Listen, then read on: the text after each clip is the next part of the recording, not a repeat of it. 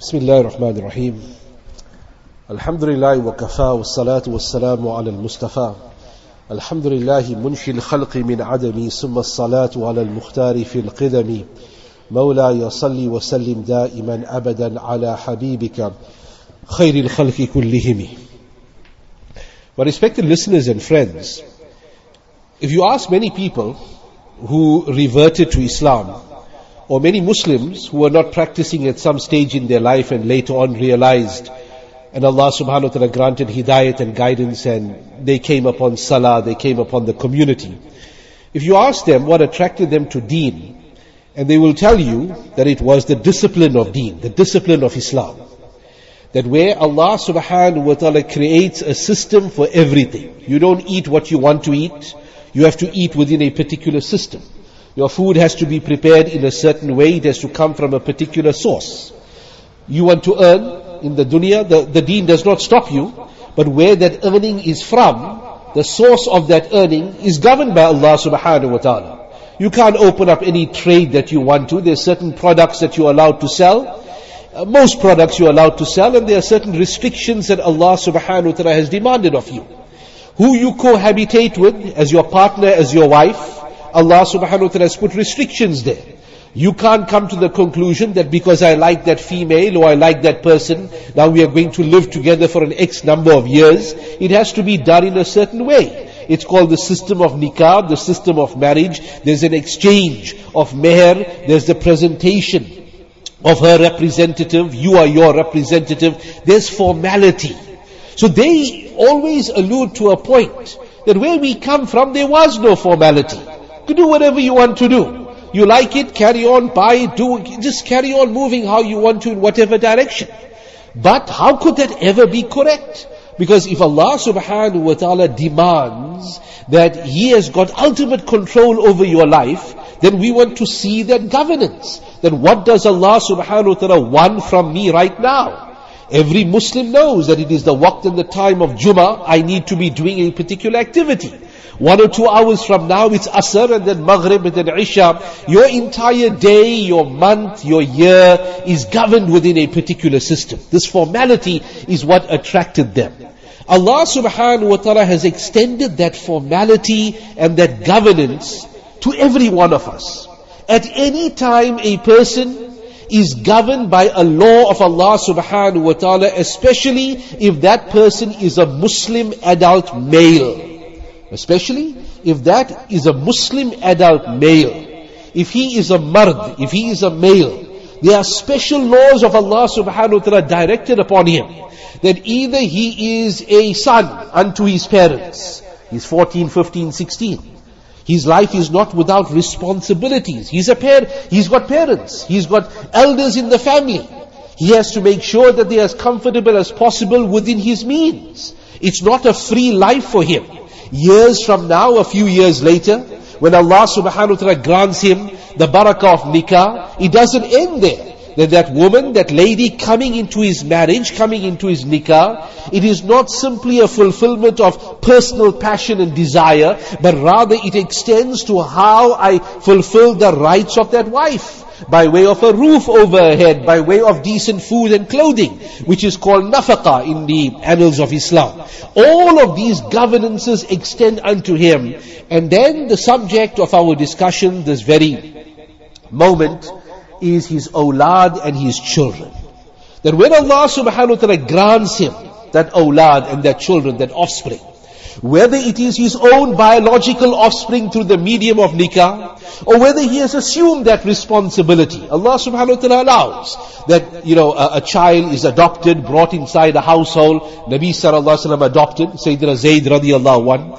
Zakaria alayhi salatu wasalam, Allah subhanahu wa ta'ala speaks that he took over the custodianship, the custody of Maryam alayhi salam. That was his niece, not his biological child, but he took over responsibility. Food, tarbiyah, nurturing is my responsibility. So whatever means Allah subhanahu wa ta'ala so chose for a person, whether it be biological, whether it be adoptive, whatever the case may be, Allah subhanahu wa ta'ala demands a particular responsibility which is summarized in this ayat of the Quran Kareem, that, O you who believe, قُوا أَنفُسَكُمْ وَأَهْلِيكُمْ نَارًا. Save yourself and your family from the fire of Jahannam.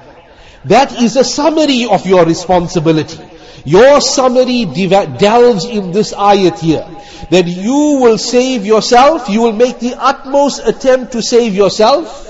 وَأَهْلِيكُمْ, and you will save those who are your family from the fire of Jahannam.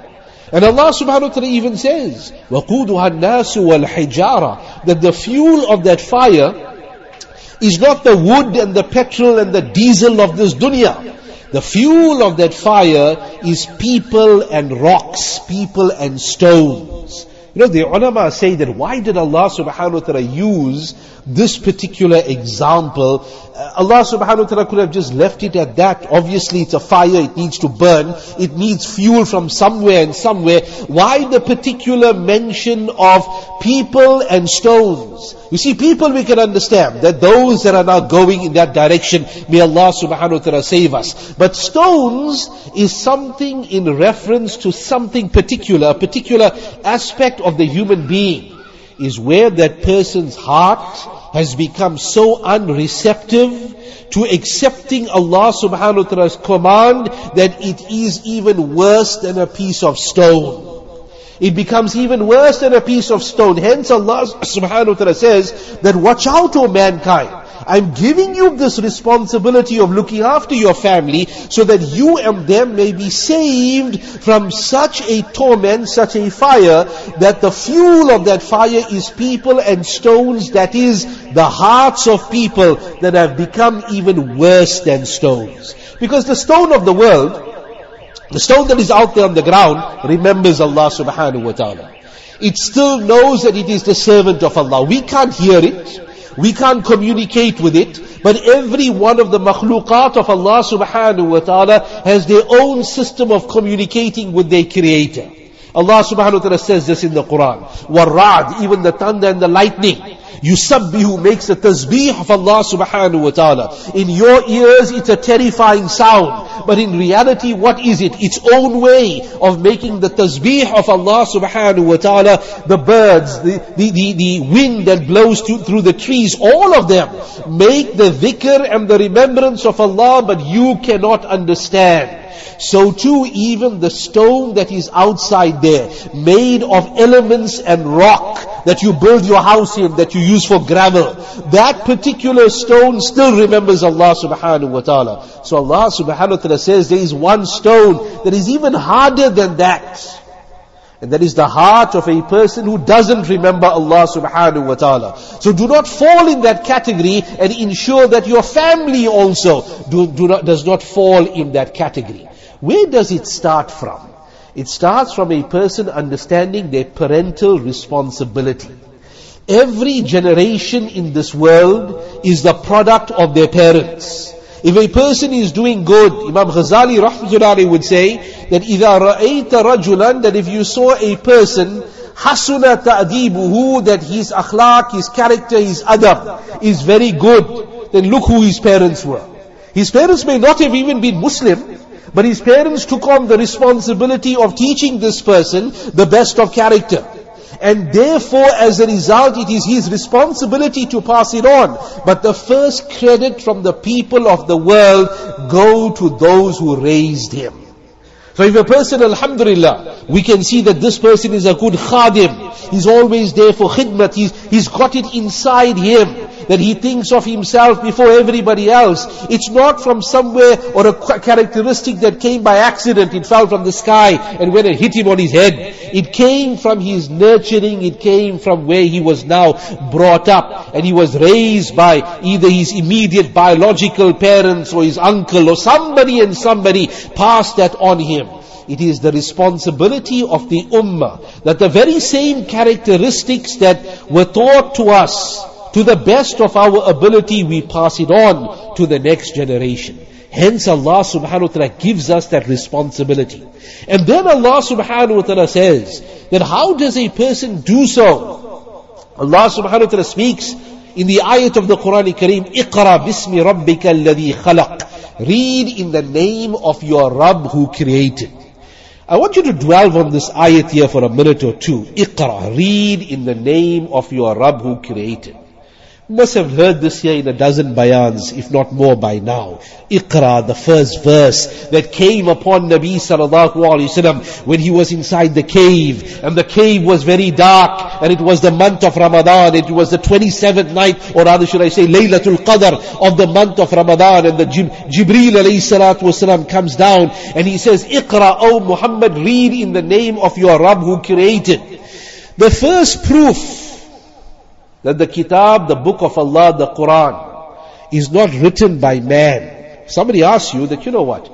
You Muslims say that the book, this Quran you have is not written by man, it's from Allah subhanahu wa ta'ala. Afford me some proofs that this is in fact the case. The first proof is in Iqra. Read in the name of your Rabb who created. In a community of Arabs at that time, reading was rare. There were very few people in Mecca and Medina or anywhere in the whole peninsula that could read. It's assumed that in Mecca itself there were only 17 people that could read and write. Umar radiallahu anhu happened to be one of them. Most of the people could not read and write, including our Nabi sallallahu alaihi wasallam. He was an unlettered prophet of Allah subhanahu wa ta'ala. But it was something which was common. People were not taught, they were not schooled. It was not a culture of learning to read and write at that time. So if anybody wants to tell a story to a community, let's say I want to write a book or tell a story of entertainment, a recreational story. My first opening statement, my first opening sentence must be something that everybody can relate to.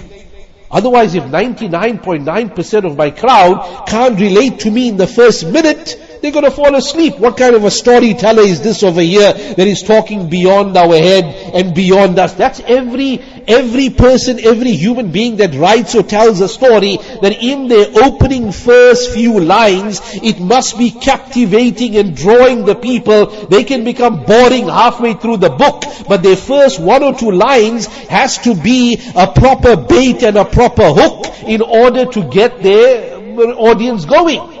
But Allah subhanahu wa ta'ala is not bound by the laws of insan, by the laws of the human being. This is how a human being starts. Allah subhanahu wa ta'ala starts talking about Iqra, read, which nobody there could really relate to because it was an unlettered society. Had this been the work of any human being, this Quran, they would have first been compelled to start the discussion with something that everybody is on the same page. But Allah subhanahu wa ta'ala is no human being, is no insan, is not bound by the rules that you and I are bound by when it comes to writing and compilation or literacy. Allah subhanahu wa ta'ala is ahad, He is one, He is samad, He is independent. And therefore Allah subhanahu wa ta'ala's system is, I will tell you what you need to know, or not what you like to hear. And what you need to know is Iqra, read in the name of your Rabb who created. What you would like to hear is stories of your ancestors, of how great you were as an Arab community, how hospitable you were, how good you are in poetry. That'll come maybe later on, but now this is what you need rather than what you want to hear. Iqra, read. This is what you need right now. Hence, Iqra bismi rabbika alladhi khalaq came down to the community of non-readers. But look how He transformed that community. Look how much attention Rasulullah sallallahu alaihi wasallam gave to the very word Iqra itself. You know, when the first battle, the first major battle of Islam took place, battle of what? Battle of Badr. Before Uhud was Badr, right? Now this was considered the first major battle. There were skirmishes before. There were skirmishes before 10, 20 people met on an ad hoc basis. But where you had a proper military outfit, 2 proper military outfits, dedicated and designed of going to combat, no matter what were their equipment, but the intent was that we are going to fight it out, that was Badr. That Allah subhanahu wa ta'ala speaks about Badr, that He joined you and your army fi ghayri mi'adin, in such a time that nobody knew that such a war was going to take place. After all of this was done, there were 70 captives that were brought to Madinatul Munawwarah. 70 of the kuffar, of the disbelievers, were slain on that battlefield, and 70 were brought as prisoners to Madinatul Munawwarah. Now what to do with these prisoners? The debate was on amongst the Sahaba radiallahu anhum. Prior to this day, there was no history of prisoners because there was no war. And Allah subhanahu wa ta'ala had not received any direct injunction what you must do with these prisoners. Do we let them go scot-free, goodwill, you know what I mean? We leave you on your conscience, like how sometimes the judge says, you know what, you're a first time offender, you look like a good fellow, can't run very far, we'll release you on your conscience, your trial is set 3 months from now. Do we do something like that? Or do we go to this level of killing them, executing them, which Allah subhanahu wa ta'ala actually speaks about and wanted at the end, حَتَّى أَيُّسْخِنَ فِي الْأَرْضِ, that we wanted you to do this. So there was this debate amongst themselves. And the Sahaba radiallahu anhum were now giving Rasulullah some different opinions. Finally, Abu Bakr radiallahu anhu, who Rasulullah now obviously considered his opinion, they come to the conclusion, this is what we are going to do. We are going to set a ransom. And according to many, that ransom was set at 10,000 dirhams. The equivalent of what you would call 120,000 today. That you pay this, you raise this sum of money from your family, cousins put money together, whatever the case may be, put it together and you bring it here and you're a free man, scot-free, ready to go. Many people could afford that amount of money. They raised that money and they were ready to go. Other people who could raise somewhere maybe 60-70%, it was on a case-by-case basis. Until you could prove that your intent was there to pay, Rasulullah SAW would let you go. Now what if you had an indigent person who couldn't even raise 15, 20, 30%? I mean, Makkah didn't only have wealthy people inside there. There were also people whose means were modest, if I may put it in that way. So this was the second tier that Rasulullah sallallahu alaihi wasallam said, that those people who knew how to read and write, who know how to read and write from amongst the prisoners, if they can ensure that 10 of the youngsters of Medina are taught the skill of reading and writing, we will release them when these 10 have become proficient. When these 10 have become proficient and are able, these 10 youngsters are proficient in reading and writing, they are free to go, and that will be sort of like the penalty that they have paid us, no need to pay any ransom thereafter. You know who is a product of those 10? There were many others besides 10, because a number of the prisoners who knew how to read and write, it's assumed that 30, 40 youngsters in that whole episode, that whole event learned how to read and write. But you know who is amongst the products of this exercise? Zayd bin Sabit radiallahu anhu, the compiler of the Quran. When years later, when Umar radiallahu anhu goes to Abu Bakr radiallahu anhu and says, "Oh Abu Bakr, so many huffaz are dying in the battle. We are concerned about the Quran, let's put it in the book form." Remember, it wasn't in a complete book form in the time of Nabi sallallahu alaihi wasallam, although it was written on different parchments, on different papers all over. That compilation started in the time of Abu Bakr radiallahu anhu, completed in the time of Umar radiallahu anhu. Umar radiallahu anhu was the one who came with the suggestion that, "Ya Abu Bakr, we need to put it inside a book form, so that we will have this as a resource." Who is going to undertake this task? Because whoever is going to undertake this task, with all likelihood, he must be the most proficient writer, compiler amongst us. Zayd radiallahu anhu.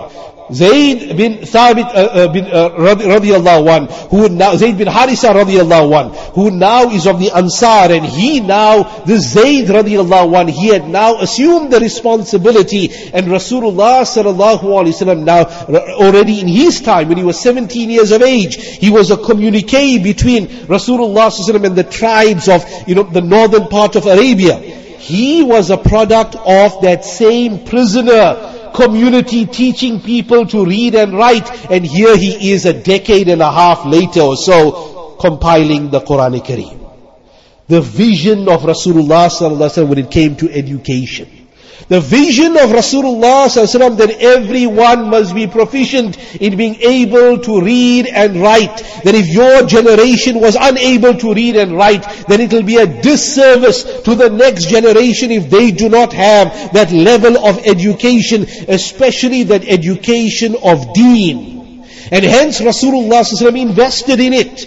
The Sahaba radiallahu anhum were shocked that never in the history of warfare in the Arabian Peninsula did a person come upon this idea that those who know how to read and write must teach other people how to read and write. It was either we'll execute you, a ransom, you will work for us for free like a slave for a number of years, or some sort of a worldly, material negotiation is going to take place. Never ever an educative type of a transaction as was visible in this particular scenario here. Why? Because Rasulullah ﷺ, when it came to education, was in his own way a visionary.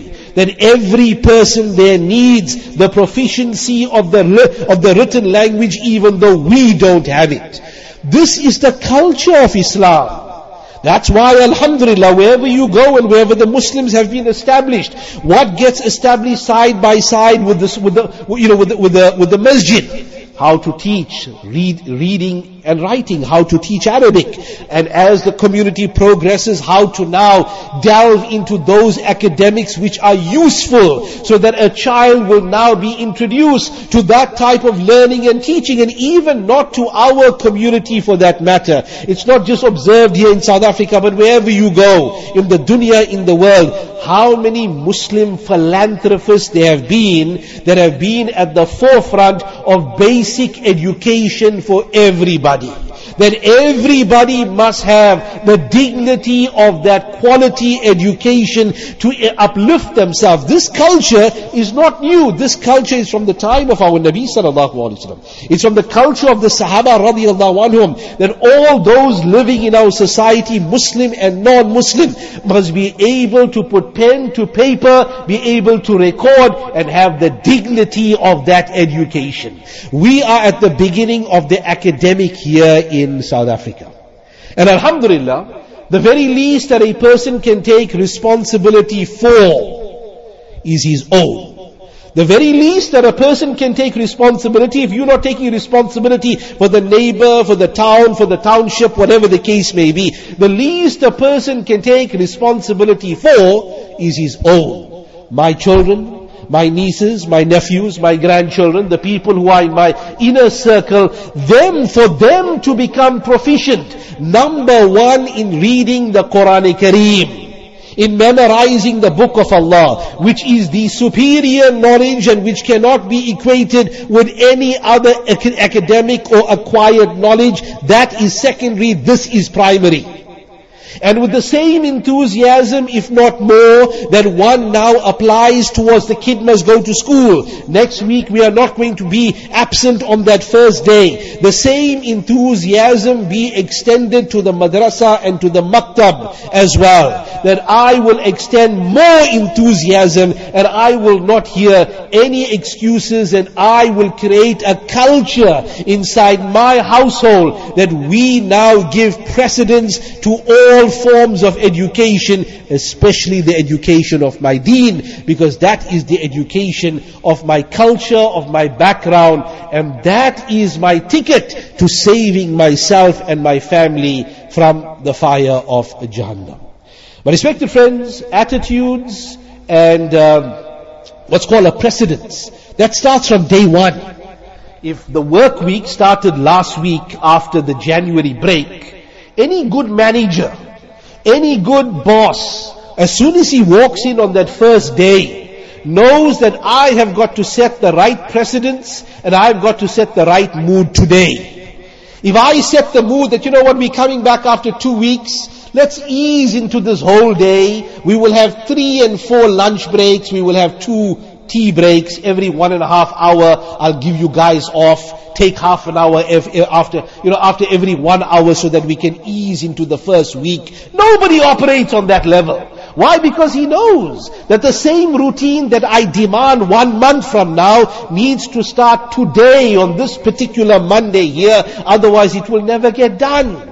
Every parent now knows that very same cycle of precedence starts immediately. That's how the academic year starts for school, for madrasa, that what is expected of you next week and next month starts today, on this particular day. So that the mood, the attitude, the system, the sync, as it is called, SYNC, the sync, all of it starts as of today. And this is a part of the tarbiyah, of the training of a believer. On the day of Eid, it may be a day of enjoyment. Does Allah subhanahu wa ta'ala say, take a day off? Take 2 salahs off because you are merry-making with the family? No, have another salah. Ramadan, you tired at the end of the day. No, you've got another salah called Taraweeh that comes at the end. You go to the Baytullah, it's your holiday. What, are you on a vacation? No, Tahajjud azan is given to remind you that 3:30, 4 o'clock. Another extra azan is given to you to remind you that this is your responsibility at that particular point, whether you're in the Haram Sharif or whether you're in the hotel or wherever you are. Another azan is sounded for you. Because this is a believer. A believer seeks their recreation fi dhikrillah. Ala bi dhikrillah tatma'innul qulub. That you're looking for that recreation of the heart, that comfort of the heart. It is in the remembrance of Allah subhanahu wa ta'ala. It is in the recitation of the Quran. May Allah subhanahu wa ta'ala grant us tawfiq. Wa akhiru da'wan alhamdulillah rabbil alamin.